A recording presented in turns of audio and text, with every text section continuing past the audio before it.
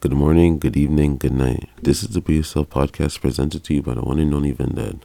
And today I'm going to talk to you about vouching for people, standing by people. And I feel like it's a hard task because people change so much. Like even vouching for yourself is fucked up. Like for example, I don't eat meat right now, but 5 years from now I can turn around and just eat meat. So that's why I'll say I'll never eat meat again. There's certain things that you just can't say never to. It's very hard to vouch for people. You have people that you knew for 25 years that do bad by you, and you have someone that you knew for 5 years that'll do good by you. It's very hard to have an understanding of this. You know what I mean? You can be in a relationship and say, oh, this girl will never cheat on me.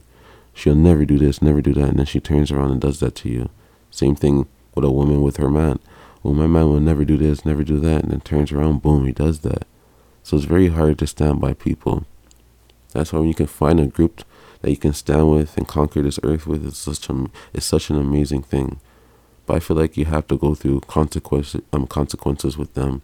You know, go through the dirt, the good, the bad, the ugly, just to even get to this point where you can really vouch for them and have a great understanding of them. But other than that, it's like almost impossible.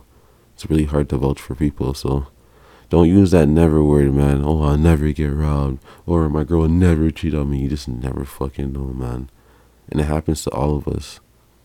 Don't worry, Don't worry, embrace that pain. It's because you had so much confidence in that person. So when they do hurt you, you're just like, fuck. And the reason why you say never is because you have that much confidence in them to begin with. And they don't understand that. Like, yo, I really believe you'll always do good by me. She'll never do that. He'll never do that. So that's why we say that never word. But when it does happen, don't think it only happens to you. It happens to everyone.